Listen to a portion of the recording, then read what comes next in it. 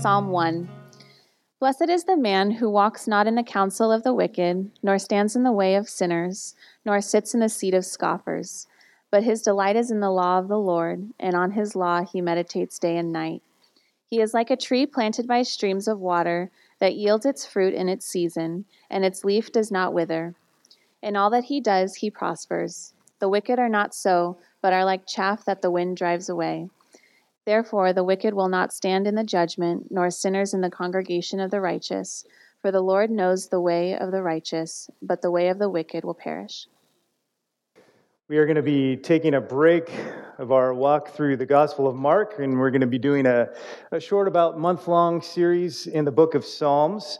And I have the privilege of leading the way in that. And as it happens, we didn't necessarily plan it this way, but it works out. We're going to begin with the first psalm of the Psalter, Psalm 1, as we just read. So let's get into this together. We are told regularly how divided we are in this country.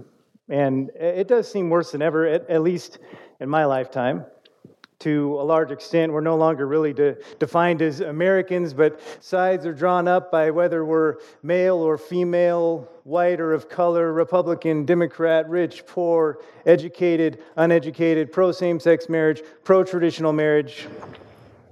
And these sides are often pitted against one another, hostile to one another. It's kind of crazy what's happening, and in my opinion, it's kind of sad what's happening. At the same time, it's easy to kind of be swept up into all of that.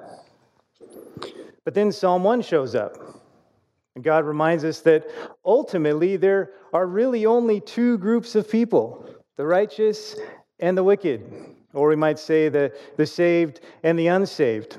When it comes down to it, those are really the only two groups of people that really matter, because whether you're male or female, rich or poor, white or black, that doesn't matter one whit when it comes to Judgment Day. Those things can't save you or condemn you. And that's what's beautiful about Scripture as a whole. And this psalm specifically, it's not that those things don't matter, but they matter far less than whether you are righteous or unrighteous, saved or unsaved, because that is a matter of eternity. Eternity. And Scripture has a very profound way of sort of smacking us out of our limited temporal focus and reminding us of what truly matters, the eternal. So today we're going to be looking at this very first psalm and considering how it impacts both this life and the next. And ultimately, I hope we will find ourselves marveling in how it finds its fulfillment in Christ. So as we dive in, we see in verses 1 and 2 that this division between the righteous and the wicked, this is really a division of influence. In other words, it's what's influencing us that divides us between the righteous and the wicked. The righteous one is blessed because of what he is and what he isn't influenced by. And by the way, the word translated blessed here really means happy. Although Hebrew scholars almost universally agree the word should be translated happy. Some translations, most translations really avoid happy. They think it sort of connotes a shallow emotion. But blessed is no better. I mean, when you think of blessed, what do you think of? Probably something like #blessed, which is just another way of saying God's hooked me up with a bunch of stuff that I'm really stoked about. But that's not what this is saying. There is a Hebrew word that is the word blessed. This does not mean that. This means happy in the truest, deepest sense, a soul-satisfying, lasting happiness. And we all want that. Most of what drives us is our desire to find happiness. How often do you choose things that you know will make you unhappy? Almost never. Well, you might say, well, I eat kale instead of ice cream sandwiches, and kale doesn't really make me happy. But I would argue back and say, no, being healthy and fit is what you think is really going to make you happy. So you forego short-term happiness, the ice cream sandwiches, in hopes of long-term happiness, being fit and healthy. It's why we pursue the things of the world. It's why we sin. We think it's going to make us happy. We all want to be happy, truly, lastingly happy. So how can we truly be happy? Well, verse 1 tells us it depends on our influences. Verse 1 says a happy person is someone who is not influenced by the counsel of the wicked, the way of sinners, the seat of scoffers. So it begins with the negative. If you want to be happy, don't do this. This makes it clear it matters who or what is influencing us. It matters to our souls. We can't dismiss this. Quite literally, people, the world, will drag us down to hell. I have a friend who, after attending church for a decade with his family, finally about a year ago, he claimed to have had a saving experience. And I was, in his life, I was concerned about him, and I was happy to hear that. And I wanted to make sure he actually understood what the gospel was and how it applies to our life. So I was spending time with him weekly, kind of reviewing that. The problem was this guy, he's this, sort of tatted up skater with this gnarly upbringing. I bring up tattoos. I realize everybody in our society has tattoos now, but there's a difference between sort of like the hipster tattoo and like that's the real deal sort of guy tattoo. And he's the sort of real deal kind of guy, just this gnarly upbringing, horrible influences, and about a decade-long pattern of drug use. And at this point, he didn't really have any meaningful relationships in the church. He had his wife who was saved, which was great, and he had me, but then pretty much the rest of his life supported his sinful lifestyle, his friends, his music, what he listened to, what he watched.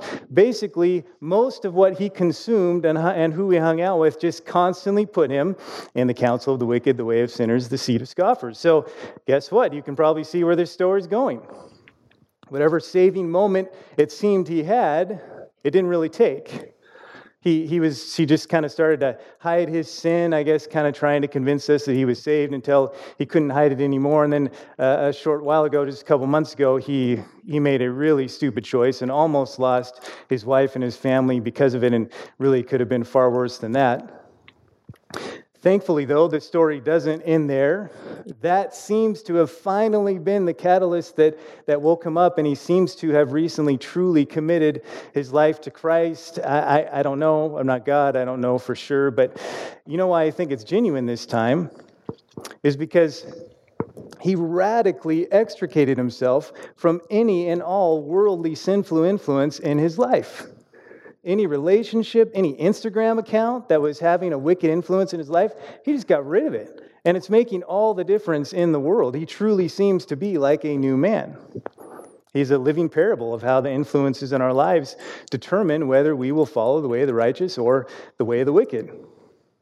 But we don't just have examples like that. Of course, we have Scripture itself. And you want to talk about how Scripture divides up people into two groups and what is influencing them. Listen to Ephesians 2, verses 1 through 3. It says, "And you were dead in the trespasses and sins in which you once walked, following the course of this world, following the prince of the power of the air," that's the devil, "the spirit that is now at work in the sons of disobedience, among whom we all once lived in the passions of our flesh, carrying out the desires of the body and the mind, and were by nature children of wrath like the rest of mankind." This is serious stuff. Just like my friend learned, and just like this psalm is reminding us, those people that you're hanging out with who are having a negative influence on you, that Netflix show you're watching, and you probably really shouldn't be watching it, those are influences of those who are dead in sin, following this world, which these verses remind us is Satan's system that stands directly opposed to God and His Word, just like we did before we were saved. That's why it says in James 4:4, "You adulterous people, do you not know that friendship with the world is enmity with God? Therefore, whoever wishes to be a friend of the world makes himself an enemy of God." Guys, I know this is heavy stuff, but man, we cannot play around with this. God does not play around with this. He calls those who are friends of the world His enemies. I mean, the last enemy we ever want is God, I promise. Now, that doesn't mean that we retreat to a monastery in the wilderness to avoid being friends of the world. We are to be friends of sinners as Christ was. We actually talked about that earlier in the Gospel of Mark. But we are to be friends of sinners so that we can influence them by living and proclaiming the gospel, not so that we can be influenced by them. And if we're honest with ourselves, we really know who's doing the influencing. So if it's not you, you might need to rethink your approach to that part of your life. You will not ultimately be happy or righteous if you're being influenced by the wicked worldly system. So that's what the righteous is not influenced by. That's the negative. What about the positive? What is he influenced by? Verse 2, the law, the Word, the Bible. In this context, the law referred to the Torah, the first 5 books of the Bible, where the law of God is extrapolated. But essentially, this is saying the righteous, the happy, are not to have their hearts and minds shaped by the world, but rather by the Word. Not to have our hearts and minds shaped by the world, but rather by the Word. Verse 2, it's the law, the Word of God, that the righteous meditates on day and night. Notice he doesn't just read it. He meditates, lingers, chews on it. And he does this constantly. The righteous, the happy, do not have a casual relationship with the Word. It's not a sometimes thing, when I feel like it, when I don't have anything better to do. It's constant, day and night. If the amount of time you spend on social media dwarfs the amount of time you spend in the Word, something might be off. The happy one lingers in the Word, digesting it, knowing it is the kryptonite to the constant influence of the world. Speaking of kryptonite, I'm sure most of you know, Superman, virtually invincible, but he's dependent on our sun. Without the sun's powers, he becomes mortal. So on this planet, he's in the peak of power, except for one thing, kryptonite, radioactive elements from his homeworld Krypton that will weaken him and eventually kill him if he's exposed long enough. So knowing that, of course, Superman avoids kryptonite and he thrives in the sun. But what if he reversed that? What if he only got in the sun occasionally for short periods, and then he spent most of the rest of his time around kryptonite?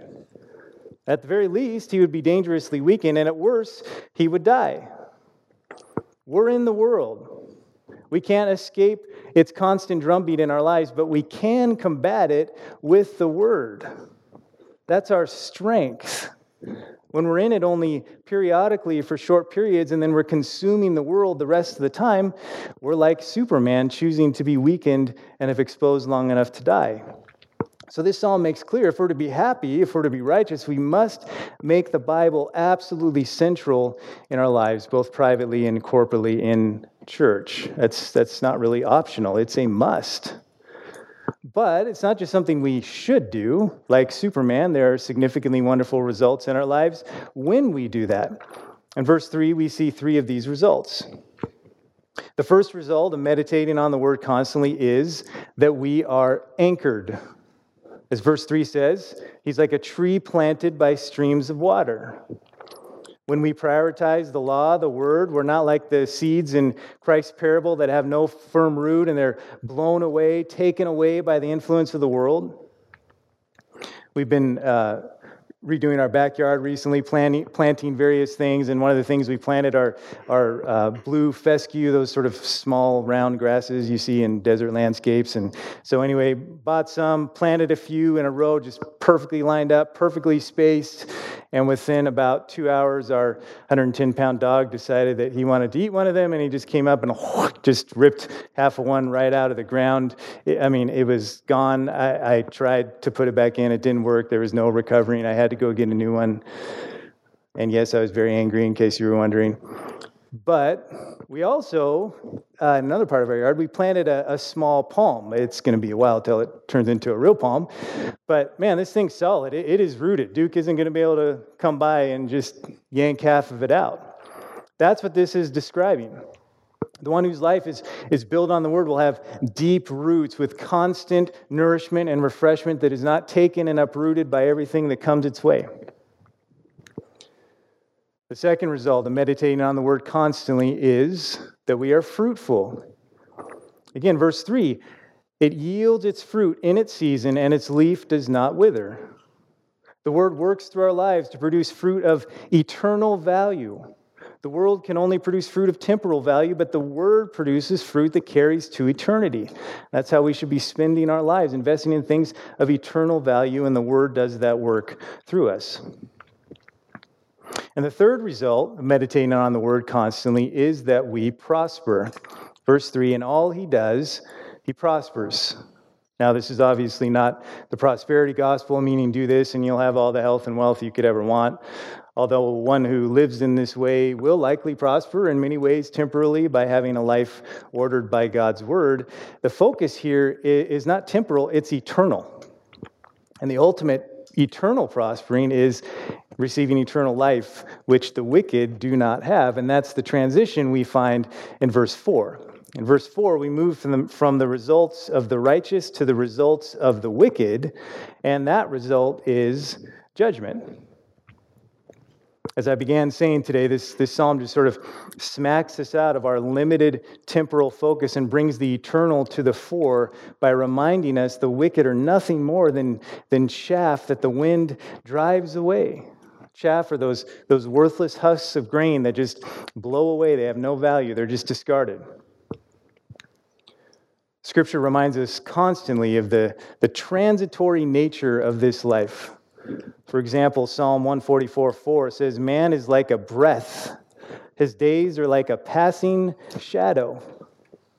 Or in the New Testament, James 4:14, "What is your life?" This is what James 4 says. "What is your life? You're a mist that appears for a little time and then vanishes." You know, it might seem like the way of the wicked, the way of the world, man, that's what's up. That's what I really want. They seem to have all the power. They have all the fun. They have all the success. And Scripture just pulls the blinders off our eyes, reminding us, this life, man, it's like the steam that comes off a warm cup of coffee in the morning. It's here and it's gone, just like that. That's sobering, and it really exposes what the stuff and influences of the world really are. They're a vapor, they're a mist, which should stun us into asking the next logical question, then what? Life is a mist, then what? And verse 5 answers that. Then what is the judgment? Scripture makes clear this life is not it. There is eternity to follow, but before eternity is Judgment Day. Every one of us will stand before God and give an account for our lives, thoughts, deeds, actions, motivations. And verse 5 clearly says the wicked will not stand in the judgment. In fact, verse 6 not only says the wicked will perish, but the way of the wicked will perish.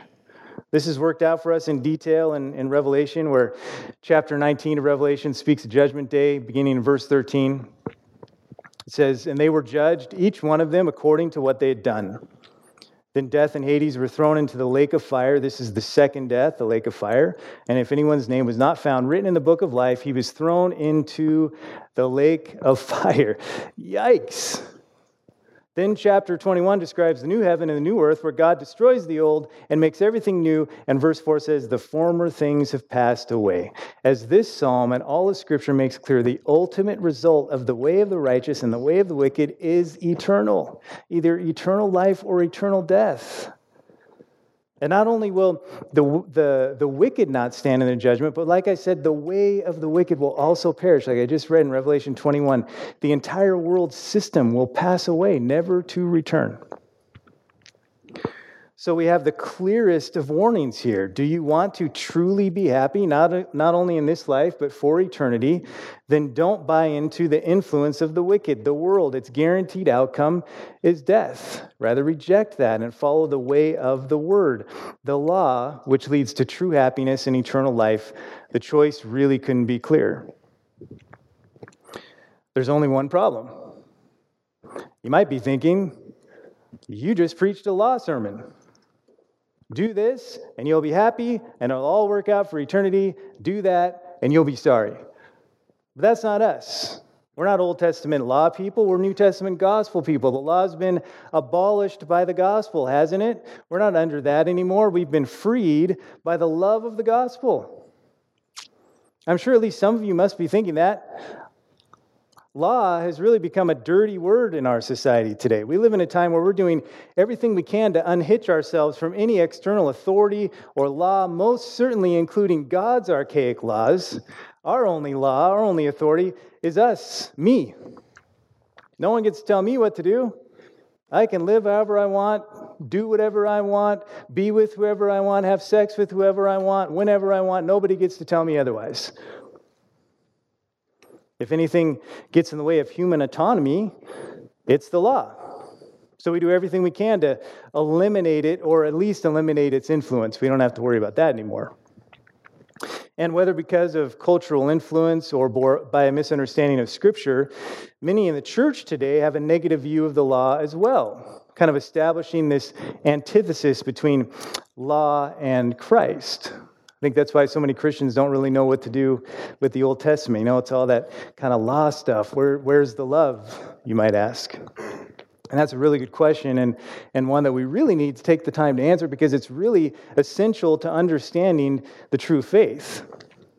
And the answer is Jesus. Of course, that's the answer, right?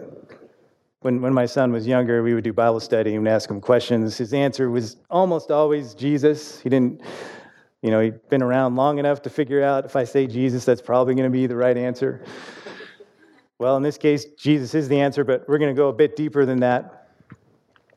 Having a proper understanding of the law means understanding that law and love are not antithetical, they're actually symbiotic.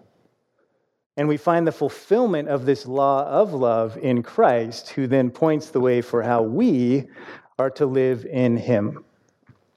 And that's essentially what we're going to spend the rest of our time looking at.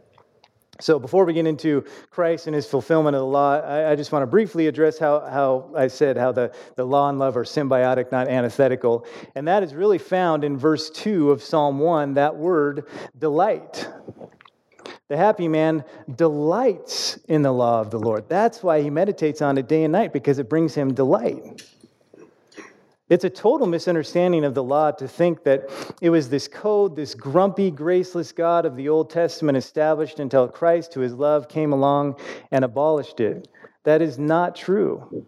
Love was always at the heart of God's law, not only in the New Testament, but also in the Old Testament. And by the way, we still do find the law in the New Testament.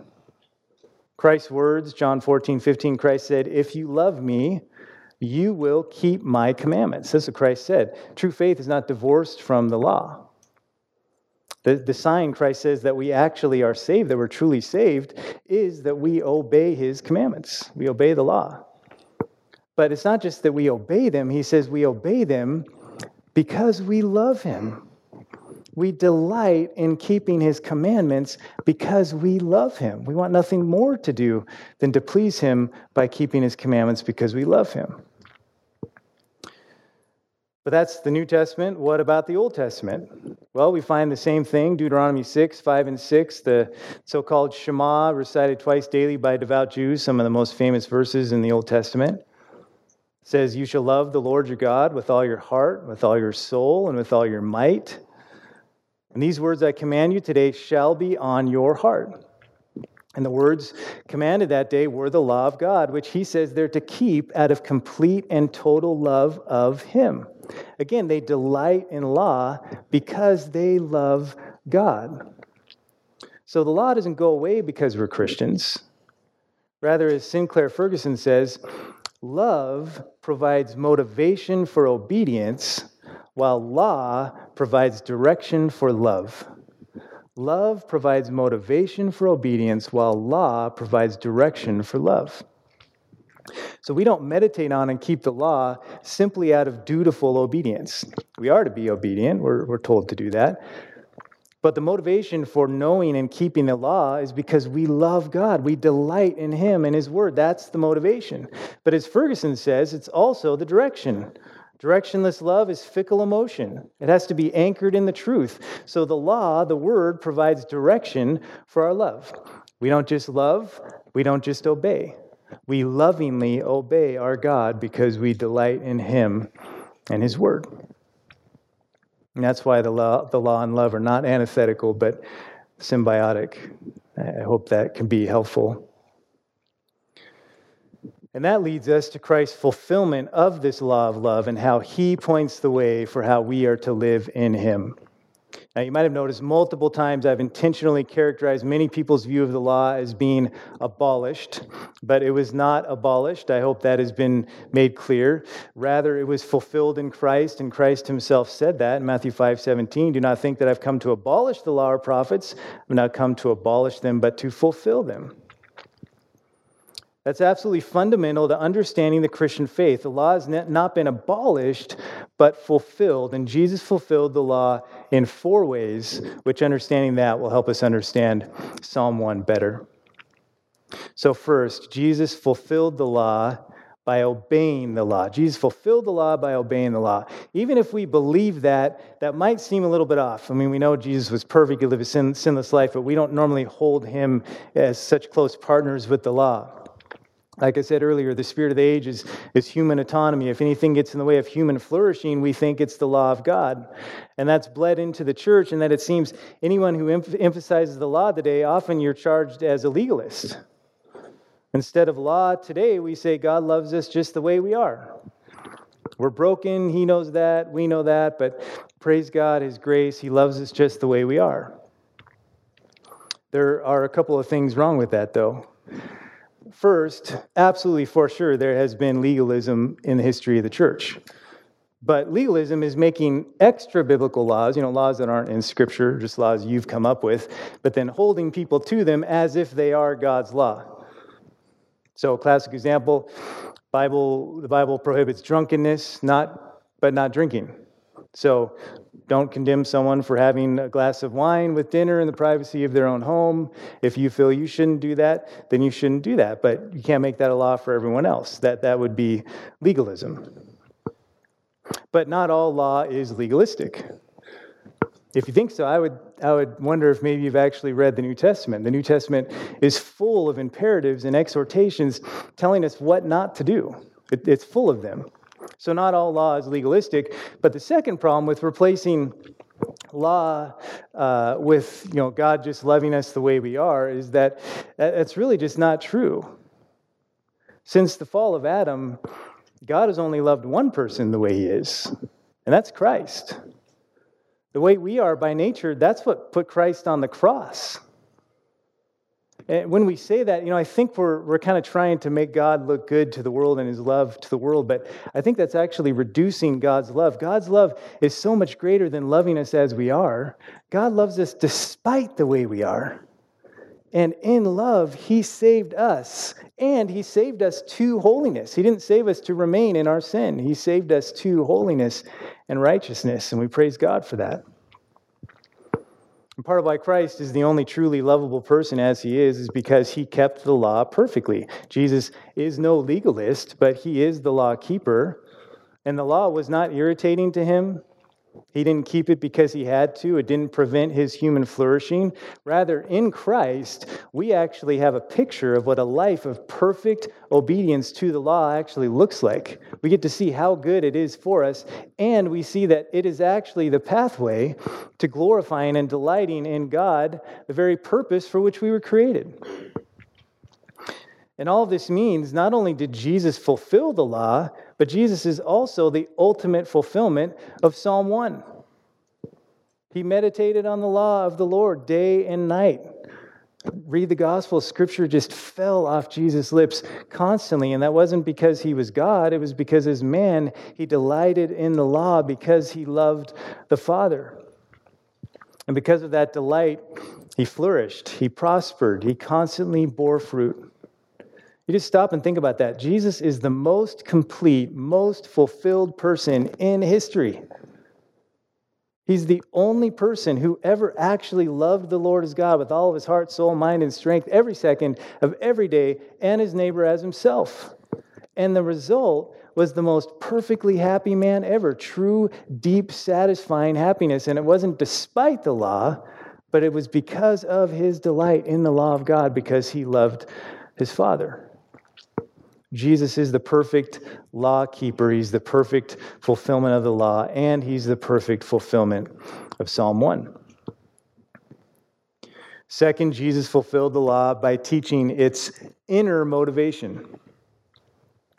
It's interesting to me when people attempt to drive a stake between Christ and the law, because if you've ever read the Sermon on the Mount, you would know not only was Christ not anti-law, if anything, he just seemed to ramp up the stakes.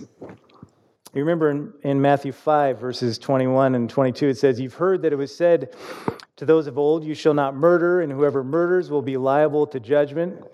But I say to you that everyone who is angry with his brother will be liable to judgment, and whoever says, you fool, will be liable to the hell of fire. Or a few verses later, verse 27, he says, you've heard that it was said, you shall not commit adultery. But I say to you that everyone who looks at a woman with lustful intent has already committed adultery with her in his heart. So Christ repeats the law. You know you shouldn't murder. You shouldn't commit adultery. Many that day were probably thinking, I haven't, I'm good. But then he just raises the bar by saying just being angry with your brother, that's the same thing. Lusting after a woman, that's the same thing. Because it's not just the external behavior that matters in keeping the law, but it's also the internal motivations. What drives the external act of murder? The internal motive of anger. What drives the external act of adultery? The internal motivation of lust. Now again, stop and think about this. Think about how glorious Christ is. Not only did Christ fulfill the law by obeying it externally, but he also fulfilled it by keeping it internally. The motivations of his heart were always perfectly driven by a love for God and his law, just like we read in Psalm 1. We really know nothing of such perfect, loving obedience. The holiness of Christ, both in his teaching and in his living out his teaching, is just astounding. Third, Jesus fulfilled the law by paying the penalty for lawbreakers. We often talk about the cross. Obviously, that's the epicenter of our faith. But the cross is basically shorthand for the life, death, and resurrection of Christ. In other words, as God, Jesus Christ took on a human nature, fully God, fully man, to live as our representative. Since Adam's fall in the Garden of Eden, no person has been able to keep the law perfectly, but like we just finished addressing, Jesus did. And as our perfect, sinless substitute, he suffered and died on the cross, paying the penalty for our sins that would have taken us an eternity to pay. But as he is infinite, he paid for them completely on the cross. Then he died. He was resurrected as the God-man, conquering sin and death and offering eternal life to all who repent and believe in him.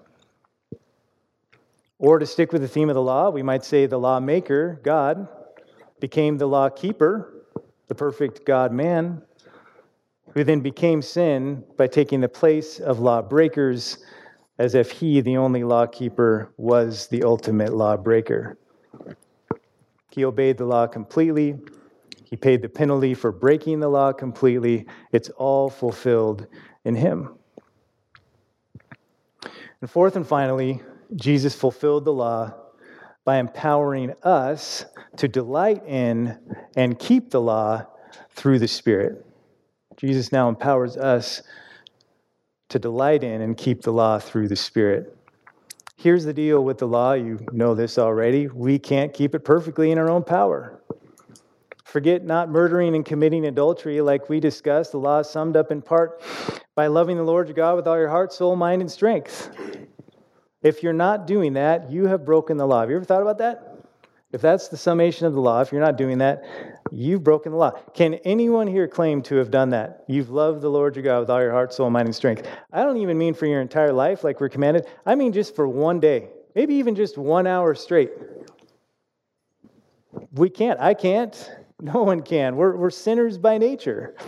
That's why the Old Testament sacrificial system was established, because even though the Israelites were commanded to keep God's law, they couldn't do it perfectly, and death was the penalty. That's what the sacrifice of bulls and goats was all about.